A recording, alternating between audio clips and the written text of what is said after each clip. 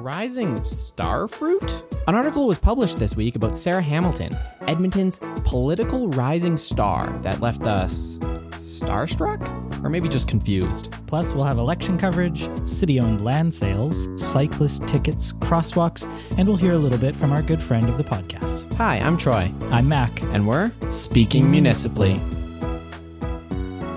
Welcome back to Speaking Municipally, episode 32. We're in the throes of the provincial election. I don't know if any of you noticed on Twitter and in the media. It is difficult to find news about city politics and not provincial politics, but we did it for you. We suffered so that you didn't have to. First, the rapid fire segment. A spending bylaw came to City Council this week asking for $51 million to account for a shortfall in land acquisition and some adjustments. Conveniently, at the same time, the federal government has given Edmonton a one-time gas tax transfer of $51 million. Everyone involved was quick to say that it's just a coincidence, and I'm not one for conspiracy theories, but could this be federal hush money to keep quiet about the Liberal plan to develop new GMOs and 3D print vaccines that make babies explode? It's Wednesday for me, but at least Friday for you, so wow, what a leaders' debate that happened on Thursday. I sure thought that the candidate that performed really well showed their prowess over that other candidate that did not perform as well. But let me end by repeating the soundbite that we all retweeted. Zinger! The high-level streetcar will be getting an additional stop, ending just on the north side of White Avenue between 101st and 102nd Streets. This extension also comes along with the approved multi-use trail that will run along the line, moving the city closer to the dream envisioned by High-Level Line. With service to White Ave and a direct connection to downtown, some are asking if the streetcar could be a viable option to include in our transit network. Some say it might have to run more frequently, but the streetcar is only closed for 7 months between October and May, so it is still slightly more reliable than our existing LRT network. Speaking Municipally is a proud member of the Alberta Podcast Network powered by ATB, and this week we want to talk to you about the Edmonton Public Library, our fond old EPL, who produces Overdue Finds, a podcast hosted by Bryce Crittenden and Caroline Land. They discuss movies, music, and pretty much all sorts of popular cultures, and books too. You'll learn more about what you can find at the library. It comes out every 2 weeks, and you can find out more at epl.ca/podcast, or as with everything else, albertapodcastnetwork.com. So Mac, this week there's a whole lot of stuff, and a lot of it was provincial election, and we're going to steer away from that because my Twitter feed is already full. But there was some political items that came up this week that, well, it threw us for a bit of a loop. There was an article that you saw the cover of earlier in the week, and you sent it to me, and it confused us a little bit. What was that? Right, so it's Avenue Edmonton, local publication, and the cover featured Sarah Hamilton, our councillor in Ward 5, and it was talking about an election, but not the one that everyone's talking about right now. It was talking about her campaign to get elected back in 2017. Yeah, that was 2 years ago, I think. 2 years ago, yeah. Almost anyway. And it called her on the cover the front runner, and said Sarah Hamilton is Edmonton's political rising star. So there's a lot to unpack there. Yeah, so the first thing that I think we want to unpack is we both recognize that we're two white guys talking about the two women on city council, council of 13. Come on, get your shit together, guys. But we have a podcast. Yeah, we've got a platform, so damn it if we're not going to use it. Right. So putting all that aside, she's not a rising star. I mean, there's no way to mince words here. It's not that she's not an effective counselor. It's not that she's not good at her job or that she got elected. It's just that a political rising star makes waves, is in the news. People know about it. Alexandria Ocasio-Cortez. She's a political rising star. She's everywhere right now. Yeah, and I'm not saying you have to be on that level to be a political rising star, but we've even said on the podcast before, we don't know where Sarah Hamilton stands on most issues simply because we haven't heard anything from her. Right. AOC is getting a lot of coverage in the US right now because publications are actually starting to see a little bit of a bump. The more they talk about her, the more people watch. But the reason they're talking about her is because she's taken a stand on many issues. She's put out policy ideas. She's been very critical of other things. She's been thoughtful and constructive in her criticism of other policies and ideas. And we've not really seen that from Sarah Hamilton. The one exception to that is there was one moment, and we talked about this, Sarah Hamilton got her moment in the limelight when she gave this really emotional, visceral response to John Zadok grandstanding about sanctuary cities. And she said, no, we can't treat members of our city this way. And it's abhorrent the way you're talking about this issue. Right. And there's a lot of coverage for that. And it was a thing. Had there been several things like that, yeah, I could say that she's a political rising star. But absent that, I don't know where this is coming from. So what do you make of this? Where did this story come from?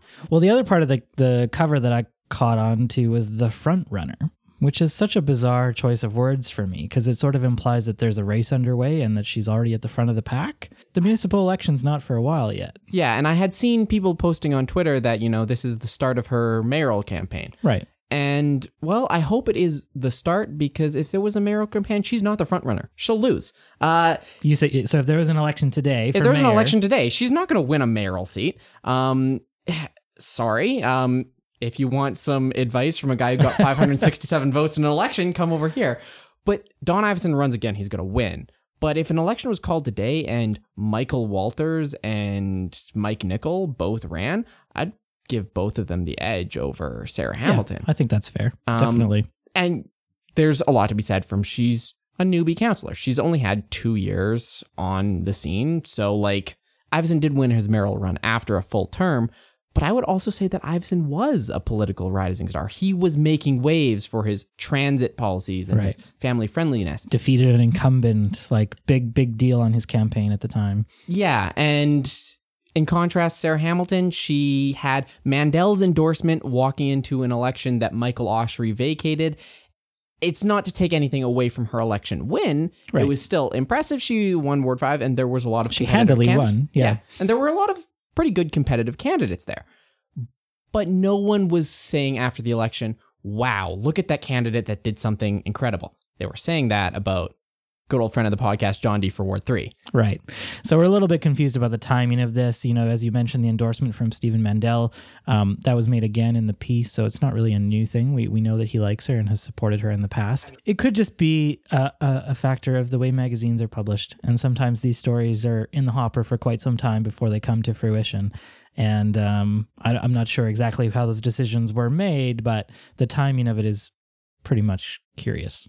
Absent the cover of the magazine and some of the promotional tweets around it, if you just read the article at face value as it's a profile piece on Sarah Hamilton, yeah, it's a really good piece. It's really interesting. Yeah, you get to learn more about her.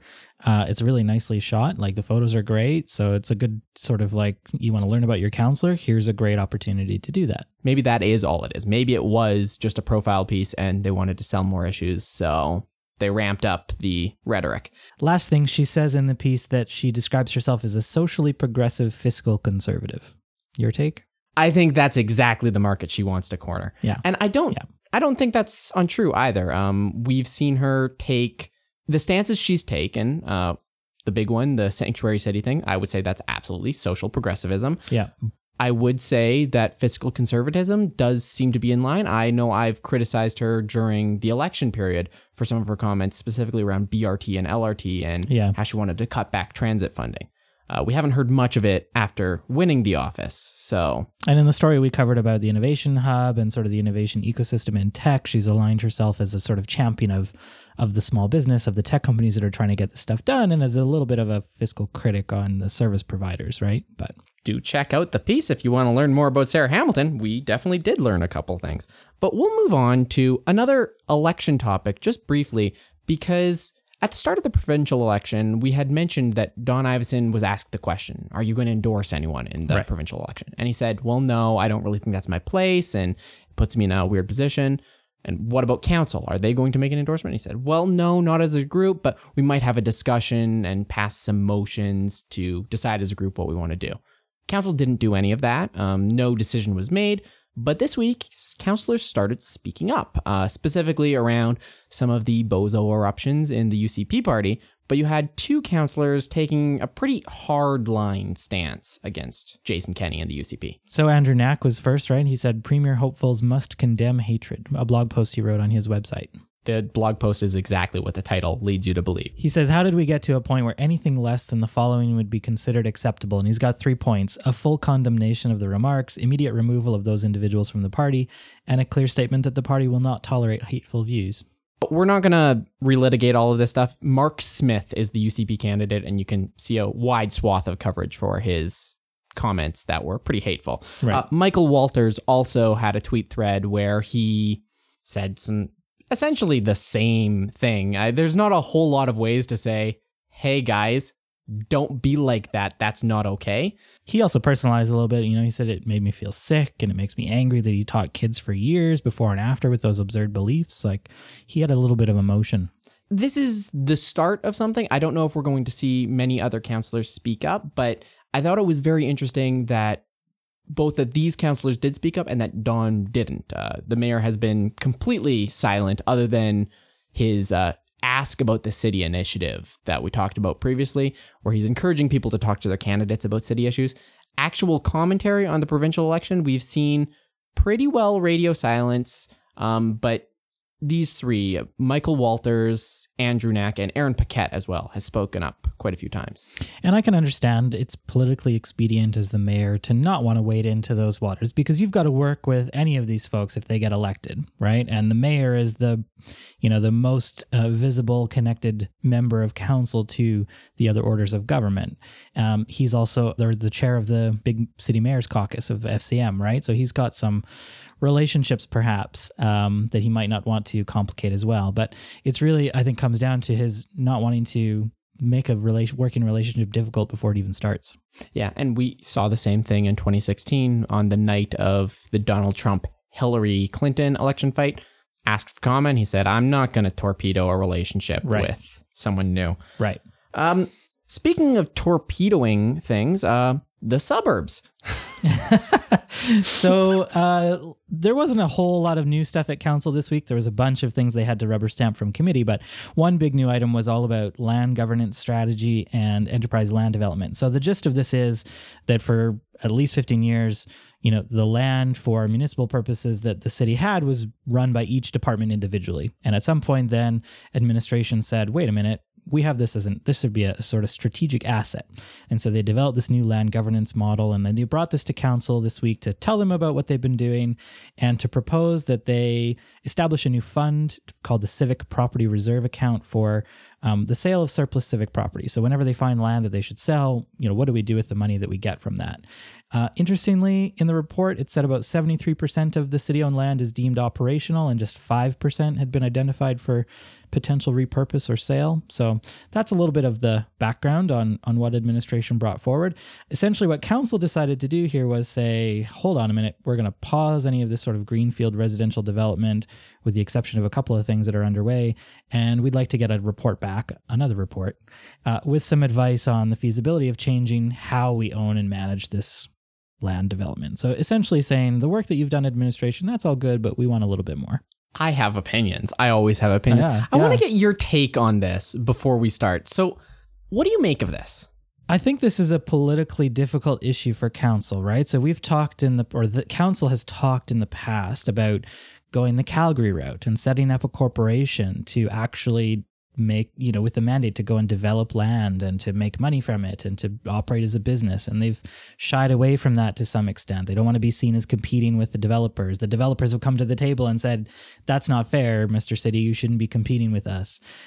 There's been criticism about the way that Blatchford has gone with the city as the developer on the project. So there's lots of political reasons why this is a bit of a hot potato. I suppose the safe thing to do is to punt it down the road a little bit, which is essentially what Councillor Walters' motion did, and it was unanimous, right? But I'm not sure that they've thought through where they stand on it, and that's part of the reason it's getting punted. I'm not sure that there's a clear direction from this council on how they want to do this, and they needed more time to figure that out, is kind of my take on it. Michael Walters had made a blog post about basically this issue. He wants to develop Rossdale, and the way he's going to pay for this core development is by selling off some city lands owned elsewhere. Okay, sure. If we accept that on balance, you'd argue, well, isn't that land still going to get developed and the developers are going to do it? Why is this going to densify? And then aren't we just competing in the core instead of competing in the suburbs? And won't that lead to lower quality things in the suburbs? These are all things that I had said previously. But that's not what I want to talk about right today.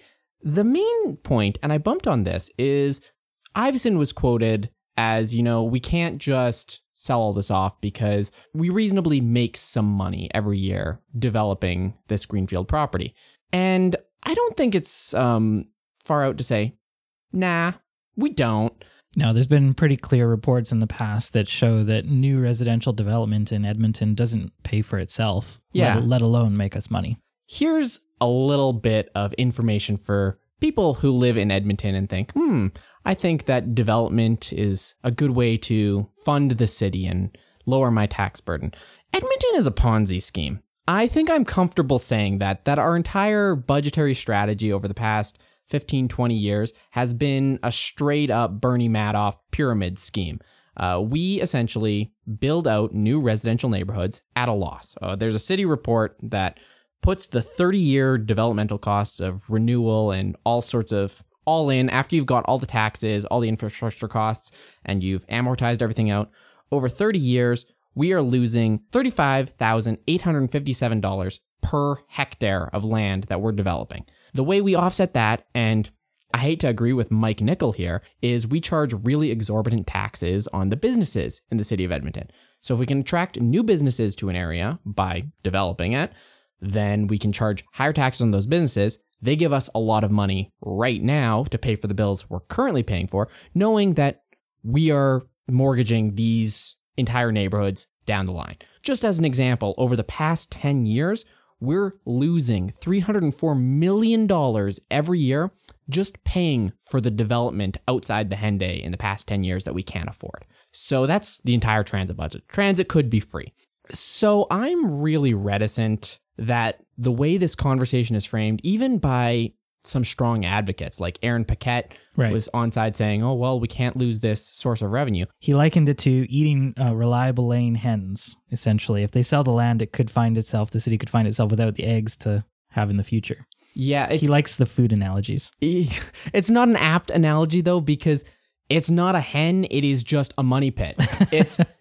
I would liken it to putting dirt in a money pit to fill it over so you don't have to see it again. There you go. So this whole discussion, I'm baffled that this is the framing, especially from a council that all of them in the campaign either said something along the lines of, we need to sprawl out because I like my cars beep, beep, go fast, or we need to densify and embrace urban planning practices. This is a chance right here. Iveson talked about the suburbs paying their way, which never materialized from his policy plan. His 5-point plan. His 5-point plan had the suburbs paying their way, and he never implemented it at budget time. This was a chance to do it, and he totally whiffed the ball. When those things are built out based on faulty assumptions, we end up holding the bag right at the end, paying the bill. Speaking of paying the bill, John D. from Ward 3 wants to put a $9,000 bill in his ward spending account.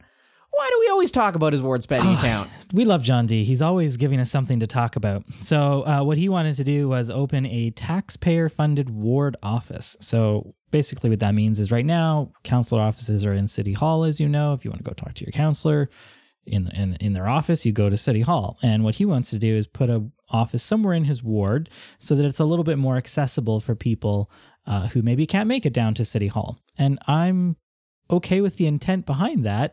I just think it's crazy that he needs to lease office space to do that. Surely his ward has libraries and rec centers and other community spaces that he could convene in to meet with constituents. One of the things he had mentioned was that some residents want a bit of privacy. In which case, you don't want to meet in a Tim Hortons. There's meeting rooms and libraries and community spaces. Like, it's possible to work around that, I think. Yeah, and if it's so important, I mean, as a counselor, you can figure it out. Like, even if you have to book out a space that costs money, it's still cheaper than renting an office. Like, that is completely legitimate ward expense. You have a resident that wants a really private thing, and you book out a co-working space for 2 hours, and you get it done. That said, we came down on sort of other sides of the issue. The thing that frustrates me about this is that he didn't just do it.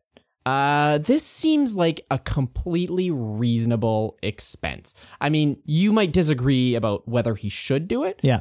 But in the context of a counselor has a budget in service of doing his job, serving his constituents, and he wants to have a localized place to meet constituents, do it. there's no reason to consult with anyone about this. So what he asked was for administration to write a provision into the new expense policy that would, I guess, make this explicitly okay. And he wanted that to come back later this month. And council basically said, no, go and do a full report. Tell us all the pros and cons and implications and bring it back to us in July, right before we go on summer break. So I don't think he was too pleased with the sort of scrutiny that he got from his colleagues. He actually was explicitly unpleased and made some off-the-bow comments to the media. He said, quote, "Council's more comfortable with a blanket approach to everything. It's like with blanket smoking bans, blanket other bans, and blanket speed limits. The inability to contemplate one-offs is frustrating." So he's throwing some shade through the media to his colleagues there. And to a point, honestly, I agree with him. I hate to say it, but I think that the point of electing a councillor and a council is that you have a person that is making decisions and rationalizing decisions and has the agency to change things. If we just wanted policies and bureaucracy to run the whole thing, appoint the city manager, the grand czar of Edmonton, and everything is run by the book of policy that we have passed. The councils give us the ability to do these one-off things and to say, look, based on my best judgment, this is what should happen. And I think it's a shame that we don't do that. All you need is 7 votes, and that's what happens. Yeah, but can John D get 7 votes? I mean, I don't know if I agree with the idea that we should always do one-offs, because I think that introduces favoritism and all sorts of other nasty problems that you have to deal with. I agree that there's too much bureaucracy and that we're not able to move things forward as quickly as we could, but I'm not sure that giving John D the power to do that independently is the way that I would solve that problem. Well, I sort of am. So the one thing about this is we're not saying councillors should have carte blanche to do whatever one-off. Right. We're saying they should have carte $188,000 sure, total. for their budget, spend it how they like. Yeah, I think that it came down to the MBA thing. Right. I was on side that John D should have paid for his MBA with taxpayers' money if that's what he wanted to do. He might have gotten voted out because of it, but I think if you give a councillor discretionary funding, they should have discretion over it. And I think when you start putting rules on the petty cash tin in the office, suddenly people are less altruistic about getting Tim Hortons from their own pocket because you're being stingy. Maybe that's a mixed metaphor.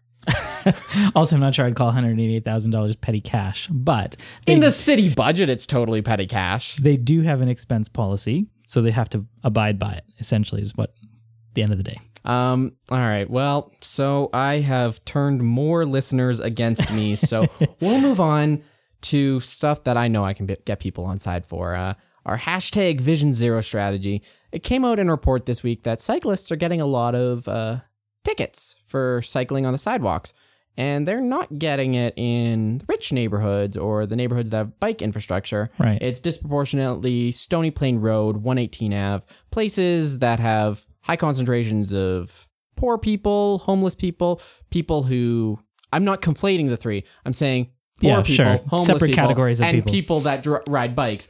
They have high concentration of all of these types of people. Right. And no bike infrastructure. Go figure. And police disproportionately ticket cyclists there. So that's what Councillor Paquette said. If we have a concentration where people are getting tickets, it gives us an indication that there might actually be demand there, and we should take a look at that. Cycling on sidewalks tickets are stupid. Jaywalking tickets are stupid. All of these tickets, they are a way, and the City of Edmonton Police, they weren't even shy about saying it. Right. They're saying, well, this gives us an opportunity to stop and ask questions of people that we suspect of committing crimes or of causing nuisance. And it is straight up them admitting what they admitted several years ago when there was a leaked police email that's saying we stop undesirables and give them cycling on sidewalk tickets. That culture's still there. And the new police chief needs to do something about it. That's just a hard line. That's all I have to say about it. I'm not going to disagree. You'll recall previously we talked about crosswalks and how council has a list of 600 plus some unsafe crosswalks. This week, some reporting was done that said, the City of Edmonton currently has the $2.8 million needed to finish the top 70 most dangerous crosswalks identified on that list, and that council will discuss in the future reallocating some photo radar funds to addressing this crosswalk safety. And this is all fine. I support crosswalk safety. What I don't support is everyone lying about this. And I'm comfortable calling it.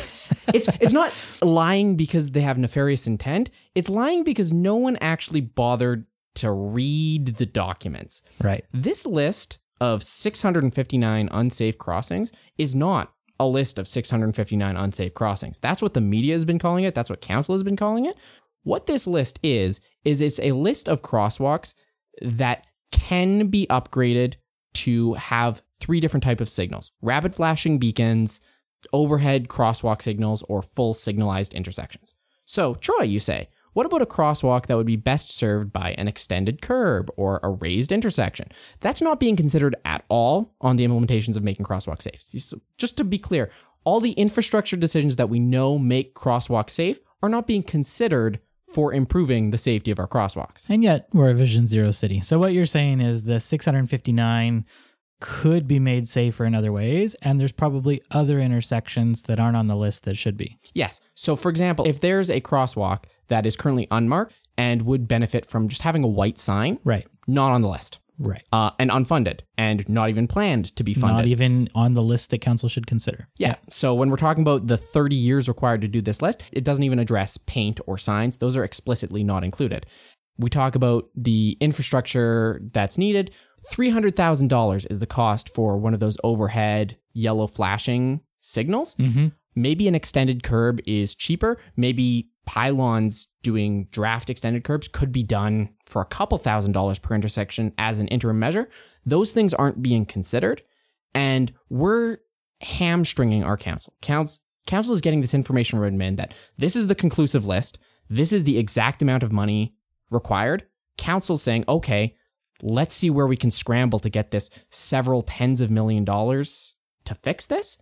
But no one's asking the question of, how do we make crossings safer? That's not being addressed by this. So you read the report, and that's why you know this. Yes. Shouldn't council have read the report and asked this question of administration?